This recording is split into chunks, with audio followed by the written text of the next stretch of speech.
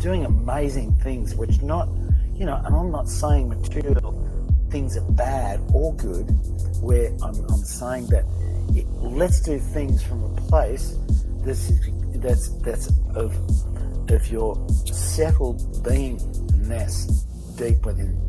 So when you make a decision from that place, it's a much more sound decision for you and everyone around you. So that's the key. If we start moving from that place. Welcome to the Jess Larson Show, where I get to interview innovators and leaders. I'm really excited today to have Tom Carroll on the show. Tom, thanks for doing this. It's an absolute pleasure, Jeff. Real pleasure.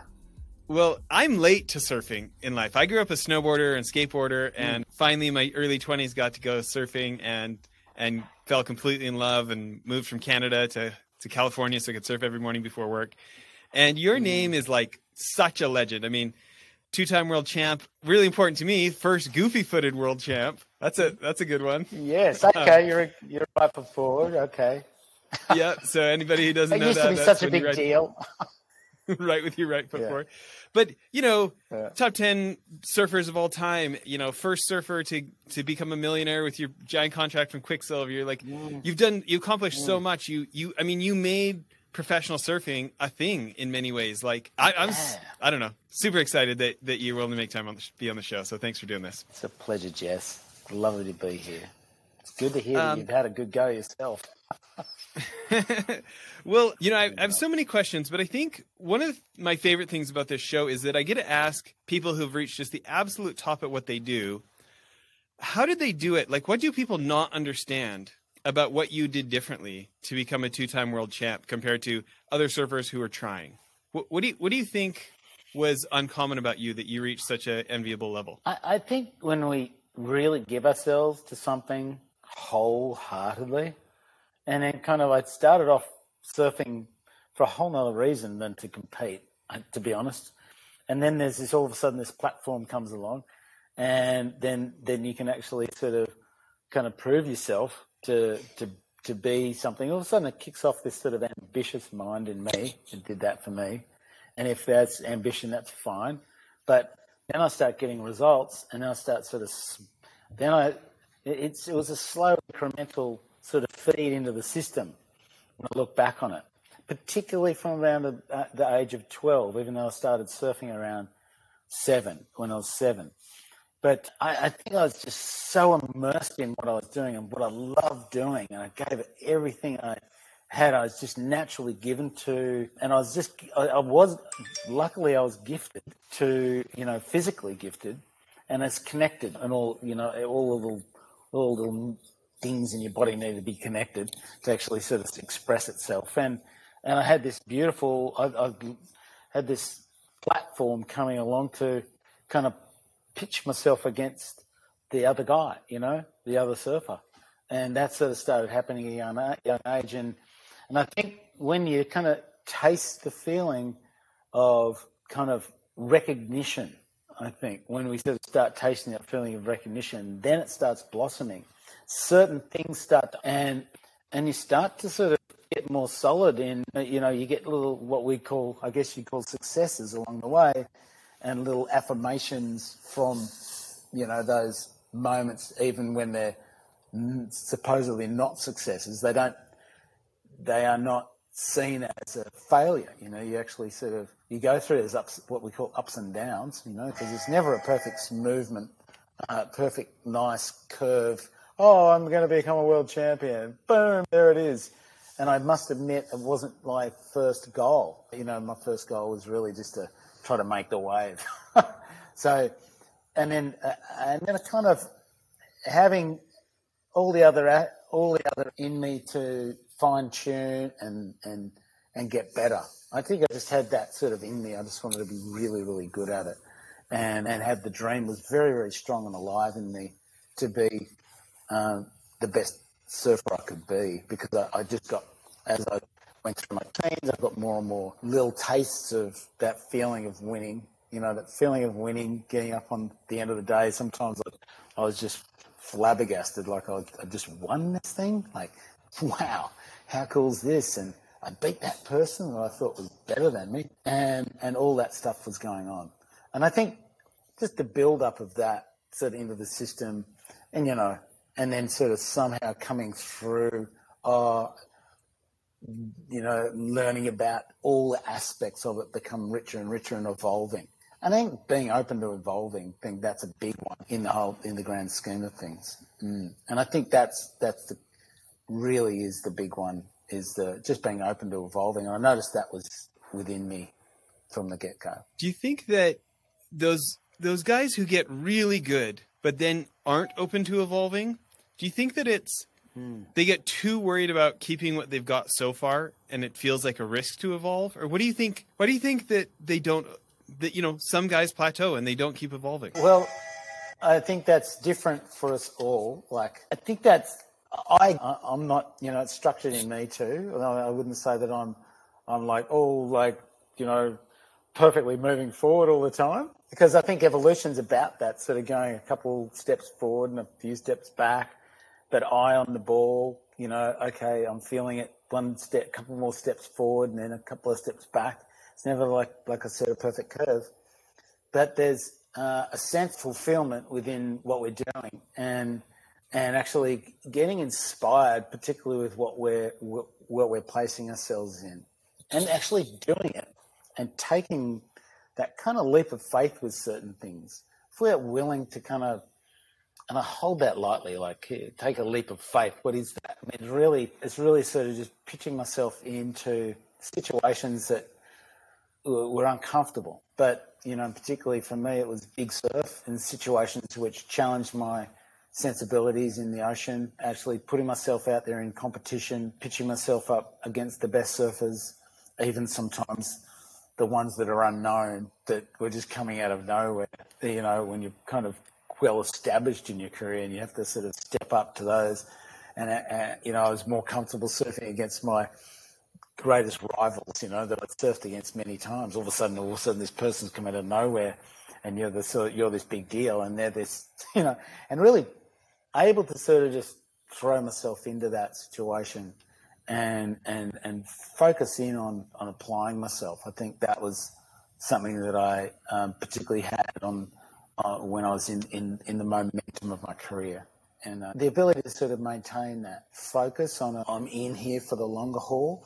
I'm not here for the short run here. I'm here for the long haul. I'm going to make sure that I have a longer view and a short view. I think that was also a big part of my mindset.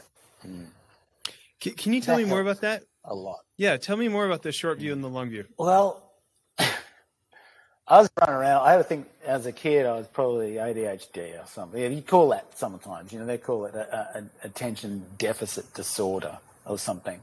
But I think when we're not labelled something and we're running around, and my father would, Tom, he noticed me rushing around, like, John around. He goes, Tom, and I'll never forget him saying this, slow and steady wins the race.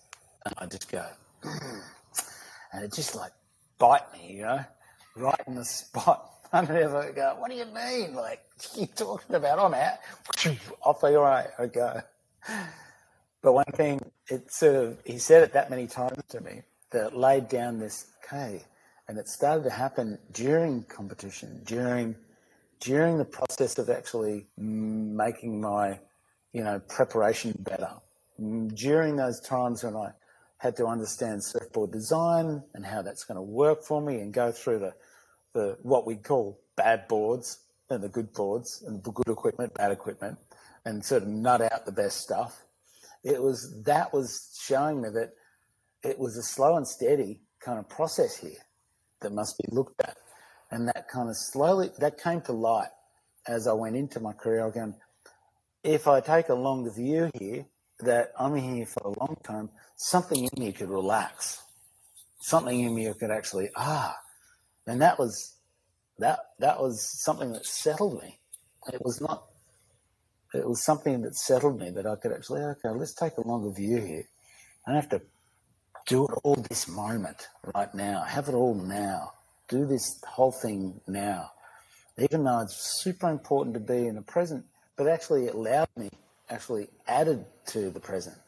So I sort of allowed myself to oh, okay, so I can take a loss here, but sort of learn for it, understand how I can sort of start to sort of, build in a better practice as I go right now and as I go into the future. And so learn from those moments. So that helped me a lot. Those couple of words, slow and steady wins the race. And that's it. Yeah, taking a longer view. I know it's tricky, when there's a lot of information coming in in the present moment.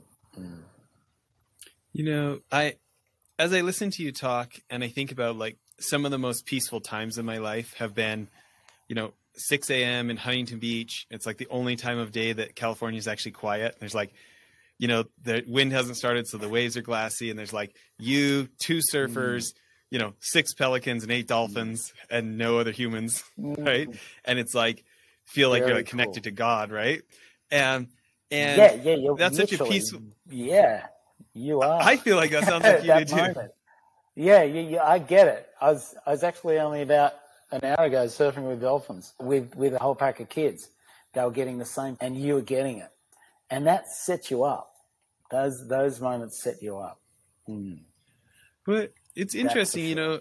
I really love skateboarding mini ramp. I don't do a lot of street skating anymore. I don't bounce like I did when I was a 15-year-old off the pavement, right? But I still do. So really, like, my teenagers and I built a mini ramp in the shed in the backyard and stuff like this. And when you're skateboarding, it's very up to you. It doesn't require a lot of patience, except that you don't land any of the tricks. If you're me, you fail at a trick 100 times and you land it once, right? But it's like whether I'm skating or not is very up to me. And surfing has such a forced patience because you got to sit around and wait for that wave. I'm not surprised to hear about what you're doing in meditation. Can you tell us a little bit about the website and what you are doing over there? Okay, so Tom Carroll Meditation website is really sort of a page just giving you information of what I do. Is I teach on there at the moment. It has the Vedic meditation technique, and I also just completed 900 hours initiated into the style, which is an integrated style, which I'll be putting on the website. But basically, I've become a meditation teacher. Now, I would have never thought I would have become a meditation teacher, that's for sure. But it slowly became apparent to me, and particularly to my own Vedic meditation teacher from 2016, who came along just at the right time for me to, enrich my practice, which had started late 2006, where I'd had a real corrective experience in my life, and I was reaching out. I was actually cracked open to new. I've got to bring something new in my life that's actually going to build on the tools of recovery from drug addiction. That's what's happened for me, and that was quite a story. There's always a story in there, but that corrective experience put me on the path to using it as a tool to sort of expand my system, really expand my view and to change. I needed to change. That was just what had to happen. So change became much more broader opportunities started to open just on one of the main tools that was just literally sitting in the morning and coming to my breath. Now, I need to enrich my we tend to evolve. You really put your hand up to start to evolve when we put these sort of practices into our life. And I came to about 10 years down the track, same practice, Tibetan style, breath-based meditation. I came to about 10 years in, and my practice, I've actually gone through the necessary changes that needed to happen. I'd stuck to the program, came to a point where I needed to enrich my practice. And, like they say, when the pupil's ready, the teacher arrives. And exactly those words, pretty ancient words, been around for millennia. So this person arrives in my life where I was enriched with this beautiful practice, a very common practice in meditation, a mantra-based transcendental style of meditation. practice twice a day, 20 minutes twice a day. And that started to enrich and expand and change my life exponentially. As I practiced that daily, I just gave myself to the program of the meditation, the practice. And as a result of that, my teacher was like, you just got to teach. And I've gone, oh, no, that's not for me. I'm not a teacher. No. I'm not a teacher, even though I realized that at some level that I needed to actually offer this up for other people. I taught a few people the other style, off chance, just through the 10 years prior. But about 2 years into my mantra-based transcendent style of meditation, I went in for the teaching course and completed it, and I've been teaching since 2019, and that's been an extraordinary experience. I never thought this would happen. So as a result, a whole bunch of stuff starts to happen. Yeah. And can you remind me, you're doing guided meditation live on Instagram 3 times a week, is that right? Yeah. So what I do is for Instagram Live, I turn up each morning, Tuesday, Thursday, and Saturday morning. That's Australian Eastern Standard Time, 5:50 a.m.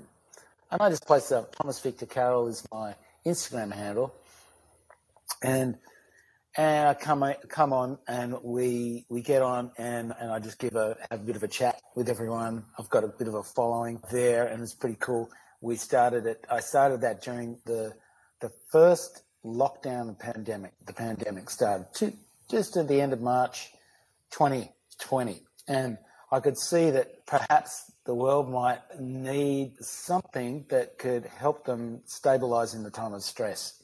And stress it was. It was like, oh my God, the whole place was changing so much change all of a sudden. And everyone, the stress is collective, it just goes up. And everyone's just reacting. So what I could notice was actually use my Instagram to use this little rectangle, this thing here, this little rectangle, to start to sort of touch people and get people moving in inquiry of meditation, and drew quite a few people in. And so I thought I might be just doing that for a couple of months, maybe. Didn't think I'd be still doing it. I started off doing it every day for 5 minutes, just as a stage 1 breath-based offering. So people who had never meditated before have a little taste of what's going on out there with what's meditation? What does it mean? So, I've got to try and sit for 5 minutes. So and settled everything down. So that started to happen. Did that for about a month, and then I swapped it out to 3 days a week. And I've come back I'll just keep it going. So it's been going for a little over 2 years now, and I've had people from all over the planet coming in and enjoying it, and they keep coming back. So it's really lovely to have them. Mm. Well, congratulations on the success there. I just clicked the Thomas Victor Carroll on Instagram and followed you. You got 107,000 followers already. Apparently people like what you're doing. Yeah, it's pretty funny. It's an amazing, yeah. I mean, also I share a bit about surfing and a little bit about life. I actually don't use my feed that often, but I do use the story and I use the Instagram Live. But I love using it because it really touches and it offers people just that sort of regularity, and also what it means to just a little bit of knowledge in there too. So it gives people an idea of what's going on. And we have got some great regulars that keep turning up. And I don't know where this is really going. I'm not really being I like to, if anyone's got any inquiry, to go a little bit deeper and richer with that, they can always come to my website and tune in with me via email through that, and inquire through email for a course that I give, which is more a little bit of a deeper dive, much deeper dive. That's great. We like to cut these episodes in half. Maybe this is a good place to end part 1. Maybe as a closing question, I would kind of love to double down on some of the topics we've covered already. And I'm interested in what your advice would be when you think about surfing and taking the short view and the long view, and being observant and recognizing it. I mean, it sounds like you're talking about recognizing you don't control all situations. So what at least can I learn from this? And then your meditation practice and adding this all together.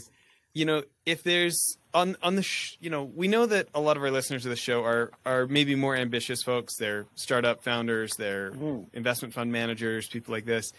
And a lot of them are in pretty competitive environments, and there's a lot of pressure, and the buck stops at them, and sometimes it's hard to sleep at night. And I'm interested in any advice you'd have for those folks who they have a big dream, and there is a lot of pressure, and there's a lot of excitement too. But kind of integrating the long view, the short view, the meditation, the humility to observe situations. How you would kind of boil that all down, and what your advice might be to someone.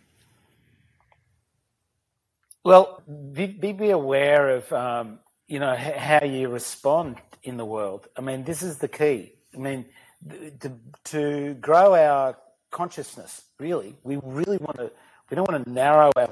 There's sometimes when we need to sort of focus on particular things and to have that, but allow it to come from a place that's settled within us, a place that actually is settled within our being. And the number one is if we're stressed and we're full of it, if we're just full of it, we don't have a tool to offload it in a very healthy way that's going to actually add to our life. We tend to just carry stress, and we love to carry stress on that. We wear it, and then we're making decisions from a very agitated state. Even though I might be able to be really cool about it on the exterior, but underneath we're sort of rattling. If that's your experience, well, and I can handle it. I've got this, that sort of stance. And I know that one pretty clearly. I've had that a lot. So it's not to make decisions from that point, and a lot of us do.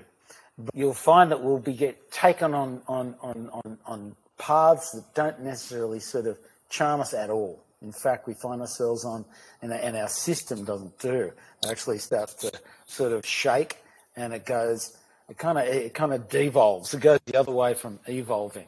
So really, if we have a practice that establishes ourselves in our beingness, which is deep inside us, it's not out there. We can't take it in a tablet. We can't build enough buildings, houses, cars, material objects, that the acquisition mode becomes so strong when we're locked in that heightened state of ego. Ego, again, hold it lightly, it's part of our survival mechanism, but it is something that narrows our conscious field down to a very, very, very, very restricted state.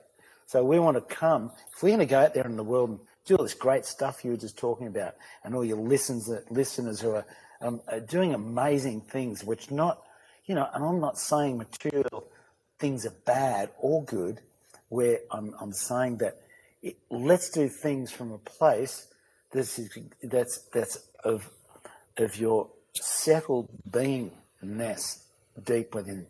So when you make a decision from that place, it's a much more sound decision for you and everyone around you. So that's the key. So if we start moving from that place, watch what happens.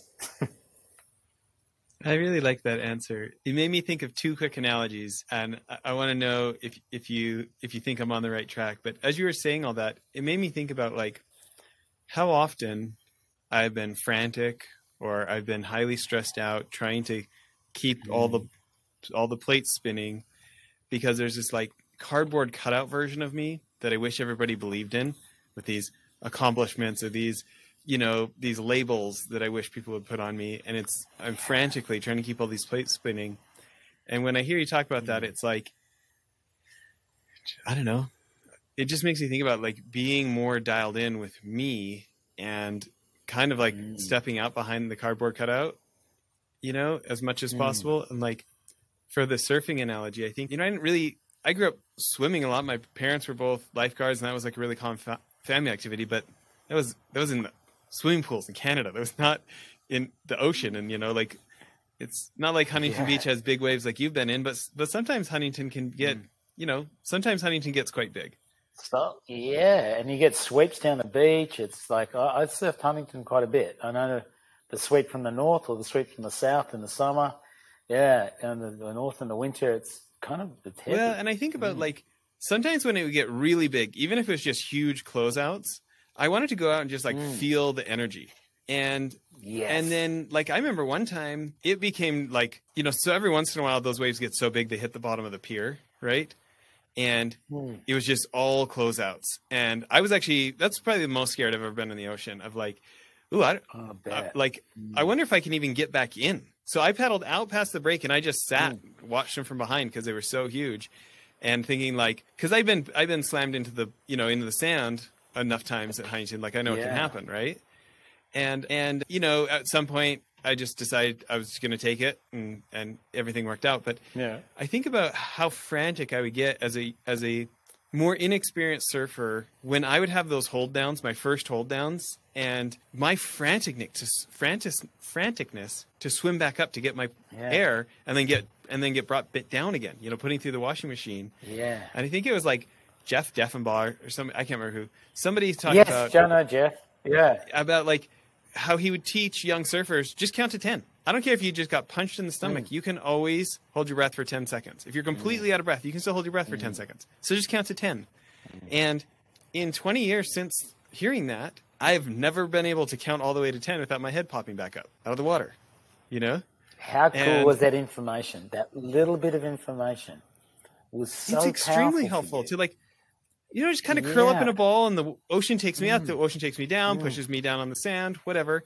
And like, I don't even start to think about when it gets bad. I don't even start to think about coming up until I'm on like 3 or 4. But it's amazing how much panic you can do in those first 3 seconds if I let myself. And waste so much energy. And then it starts getting scary. And we're talking about energy, like energy. And you talk about the expending of energy, wasted energy. We think about how much we waste in a day on just expending it out on stress. Like loading stress on the system, trying to achieve. Great, go out there and achieve. I'm not saying not be an achiever or set your goals, but let it come from a place that's you're able to settle. So, you're able to settle on counting to 10, that beautiful bit of information that Jeff may have given you, which is such a golden piece of information, saved you from so many situations that you actually start to relax in life, start to come from that place which is more settled within your system. This mind-body system, when it's highly agitated, won't make the great decision. Decision making becomes very, very dicey. And when you've got a whole bunch on the line and you're leading up the funds, or you're out there in this this kind of shark kind of infested waters of the fund world, all those very feisty, I can't imagine what it's like. But if we're making decisions that are coming from a highly stressed state, and we're losing sleep, we're agitated, just making kind of funny health decisions, to sort of try and cope with the situation.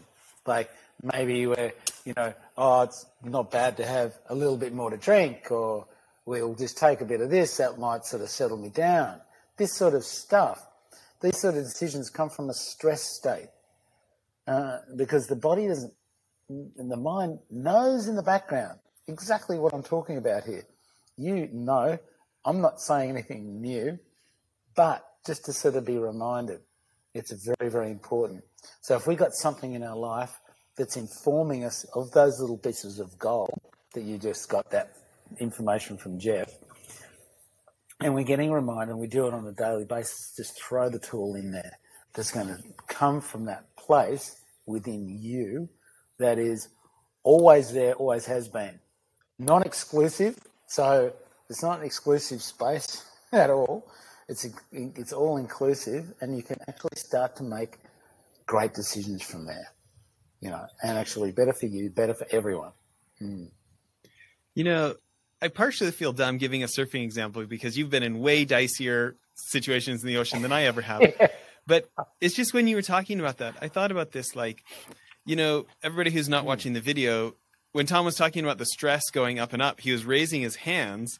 And I just thought about, like, being out in the water and, like, when the water starts getting up to nose height, you start getting a little worried about your next breath.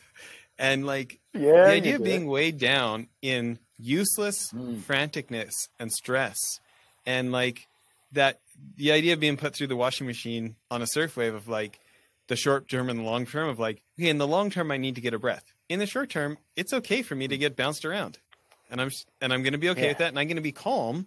I'm going to be calm while this ocean, like, manhandles me. And then in a little bit, like 3 more seconds from now, 5 more seconds from now, I'm going to kick a little bit and I'll be right out of the water. And it's like, it's almost like a faith or a humility or a level of, like, it's like humility is a good word. I'm interested. To me, it feels like a balance beam between the humility to accept what's going on right now, but the personal responsibility to work towards doing something about it. Do you have any comments about that, or do you see it differently? Well, when you're brought to action in response to the situation. Okay, so if you're coming from like we were talking about it before, I've been in that situation where I've panicked, and it's not a good feeling. And because every time we go down underneath the water, if you've ever tried even just doing breath holds, because you can do breath training, it's best to do breath training out of the water, by the way. So when we do that, it's very, every breath hold's a little bit different. But if we're able to sort of go down and we're always at some point pulled to action from our survival net if we're being, held underneath the ocean. We're going to be, but the one thing is, if we've had no experience whatsoever, we're going to panic like crazy, okay? But the more experience we have with her, Mother Ocean, nature, the energy of her, which is way more powerful than us, even if it's 1 foot surf, even if it's just a little ocean, little wave. But if I'm talking about big ocean, and so we have more and more experience of the fact that there's one wave that's going to come through, and then it's going to pass. It's moving beyond you. And you had probably heard this over and over again, this too shall pass. This is a classic saying, just help, but when we're in it doesn't make any sense. If you're panicking and go, what do you mean this is past? I'm going to die. But if you already have the information, you're settled, that you can actually have that settled state, you've got a lot longer to work with, much more of a gap. Nature will actually open up the gap. You actually open your eyes underneath the water if you're more relaxed. And if she's a clear ocean, if it's got not a murky, dark ocean, then you'll really have to feel your way through it. Generally speaking, when we're on a really big wave, I like to open my eyes, and then we'll start to see the light coming down through the clouds of white water. You can see gaps, and then we start sort of moving towards those gaps. You might be getting thrown around a little bit, but because I've been under there so many times and I understand it myself in it, I'm more relaxed. But the more time we put ourselves in position, just like anyone out there doing the hard yards, in their achieving world and their goal-oriented achieving world, they're getting more attuned to what the environment's like. Come back to yourself again. Have something in your life, whatever it is, and I'm quite sure a lot of you do, but add something in there that you can do anywhere, anytime, that you're able to come back to yourself and have an experience of yourself in this least excited state. So that can inform everything else. That's the key. So you'll bring that back out into the world. And so the more practice you have, it's a practice. Yeah, there's 2 events in your life I really want to ask about. The first one is, what were your emotions, or what was going through your mind when you were about to win your first world championship and you realized, like, I might win this. I might become the world champion. What was that experience like? Oh, that's a really good one. And it's gets asked a lot because, of people that have achieved at this level. And I'm sure it's really individual, but my experience, was a lot of people think, oh, he wanted to be a world champion from the time he was 12, and he was going, oh, I definitely wasn't going, oh, I'm going to be world champion. It wasn't actually a goal. I just wanted to get really good at what I was doing. But as I got better in competition, I got to that point. It was just such a, like I said, an evolution, up and down, up and down, up and down, big rocky road. I get to that point, and then all of a sudden, because I didn't, and believe, this is where I have a real question mark over the word believe and so on, because it wasn't until I got to the point where I'd won, I was just 2 events away, and every moment on the wave counted. Every decision making, every decision had to be right on the money. I couldn't, and if I wanted to achieve it, there was no knowing. The only knowing was that I was going to be able to do what I needed to do on the next wave and be prepared. And so I could start to smell it. I'm probably about a couple of heats away, really, from the time when I accumulated that enough winning points that no one else could take me out. And I was like, and I could see it and see it happening on paper, but I could also feel myself in the inertia of the moment. And that starts to and there's a certain posture, but I just didn't know. I had no real definite knowing, but I could start to smell it. And that was only a couple of heats away. It wasn't like, there's an accumulation of confidence, accumulation of certain posture when we're moving out and surfing against the other surfers and our greatest rivals and these other surprise packages that come along the way. But it wasn't really, the feeling of it was, that all the preparation had been done. I hadn't do that. I just had to take the training wheels off and just keep turning up for myself on the moment. When it was achieved, that was an incredible amount of, my whole body posture changed and I could feel it. It was incredibly rewarding feeling. But before that, it was just a heightened experience. Heightened, like everything was clear. Everything was, I just kept on because I had no idea. And belief, everyone, I understand that we need to have, and we'd like to label it as belief, but it was more like I was having an experience of myself doing it, and that experience was the most important because as I experienced myself winning, it just built the building blocks for that moment where I was able to attain enough points to become a world champion. I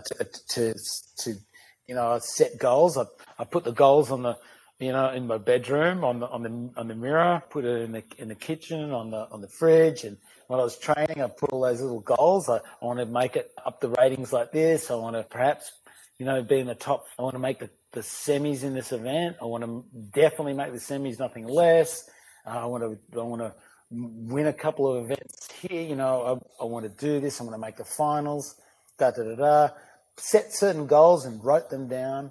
And those certain goals sort of informed the sort of movement, and helped me keep focus. But it was really the experience of, just adding building blocks along the way. And I'd say belief's tricky because belief can just shift from one day to the next, just like everything else. So I look back on it and go, everyone goes, yeah, just believe. And I go, I really want to believe, but but it was I guess if I was to use a sense, it was a sense of smell. I could smell myself getting closer, and then attaining that feeling was just but then coming out the next year, I needed to do it again just to make sure it wasn't a hoax. As you're describing that experience, you really gave me a feeling similar. We've had a number of folks on here from the most elite levels of special operations, whether it's Delta Force or SEAL Team 6 in the US or British SAS or Syed McCall from Israel. And as you talk about that, there, like one thing you said about, you talked about that time when every moment on the wave counted. And it's funny, it reminded me so much of these guys when they're like, when it's literally life or death, like if I make a mistake, my buddy might die. Yeah. Kind of situations for those guys. Yeah. It's like all those years of preparation show up at that moment. And it's like, it's almost like it's too late to think anymore. And they just need, like, I think it's a Buddhist or a Shinto practice called, talk about mushin.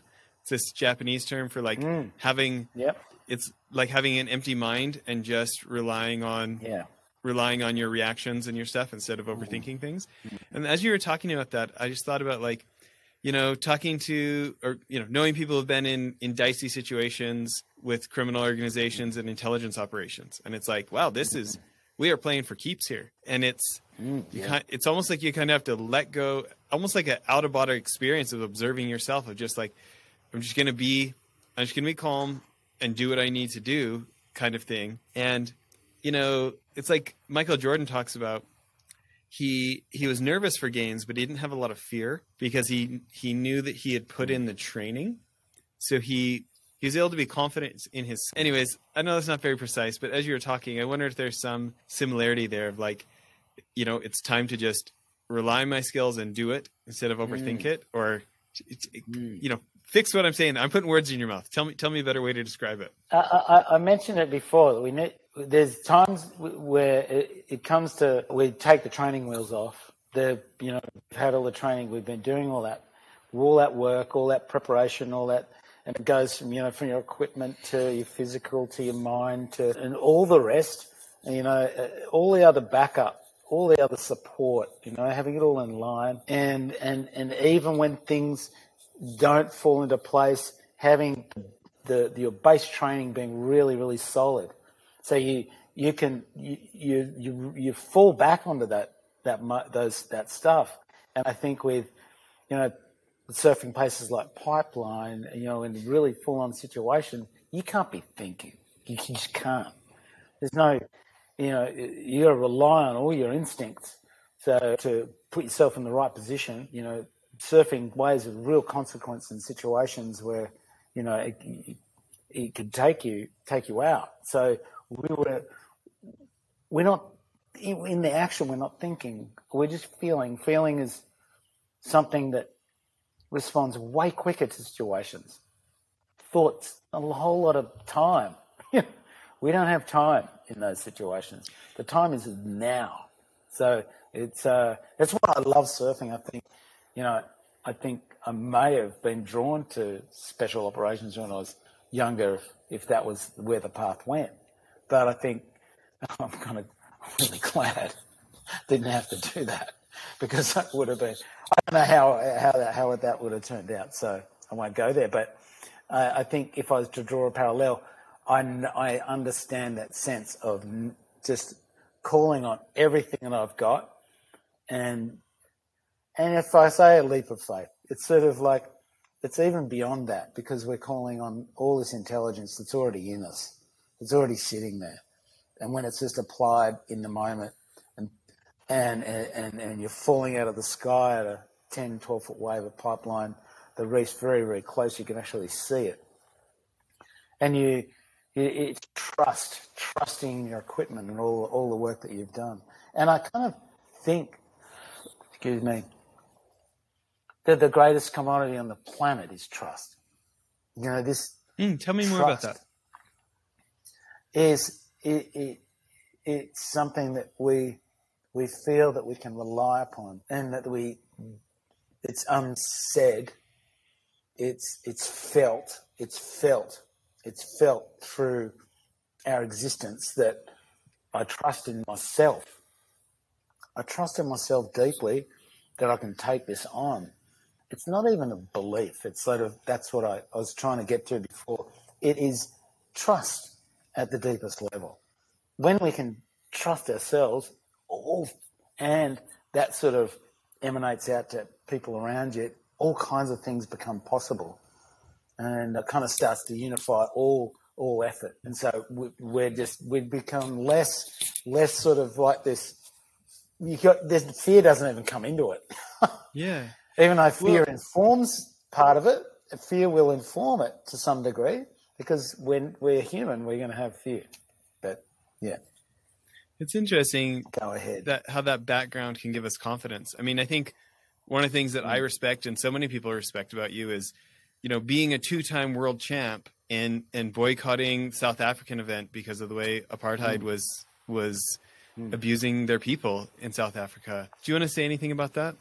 Oh yeah, sure. That was again, that was a decision made as a 2-time world champion, just freshly crowned, and there was the world was quite different back then. It's changed quite a lot. But back then there was quite a lot of attention on the apartheid regime down there in South Africa. I'd been competing down there in events, and I saw how humans were behaving towards each other firsthand. So for me, as a world champion athlete in the public eye, I just didn't.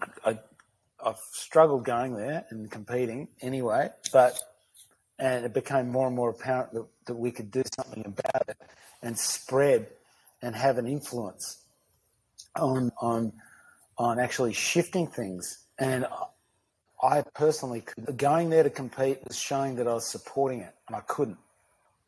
And I decided that this was a great opportunity to sort of do my part. And so I decided this was the best time. It was a timing thing, but I was 20, 23 at the time, so I wasn't a great communicator. It was like I still hadn't had great communication skills, so it was a bit messy at the time the way it was, but that it came straight from the heart. It was not a political thing, even though politics is riddled through all human existence. It was a pure humanitarian stand. And I sought to disagree on viewing another person, no matter who they are, no matter what they are, as someone who wasn't equal. And so that's where I went with that. So it was very important for me. I think that it shows a lot about your character of, there's a lot of folks so worried about holding on to what they've got or not wanting to jeopardize their career or, do anything like that. And you're willing to use all this, at least the whole surfing world's attention on you for good. And I think that's a great thing. And I hope more people follow your example. I appreciate that. Yeah. Thanks, Jess.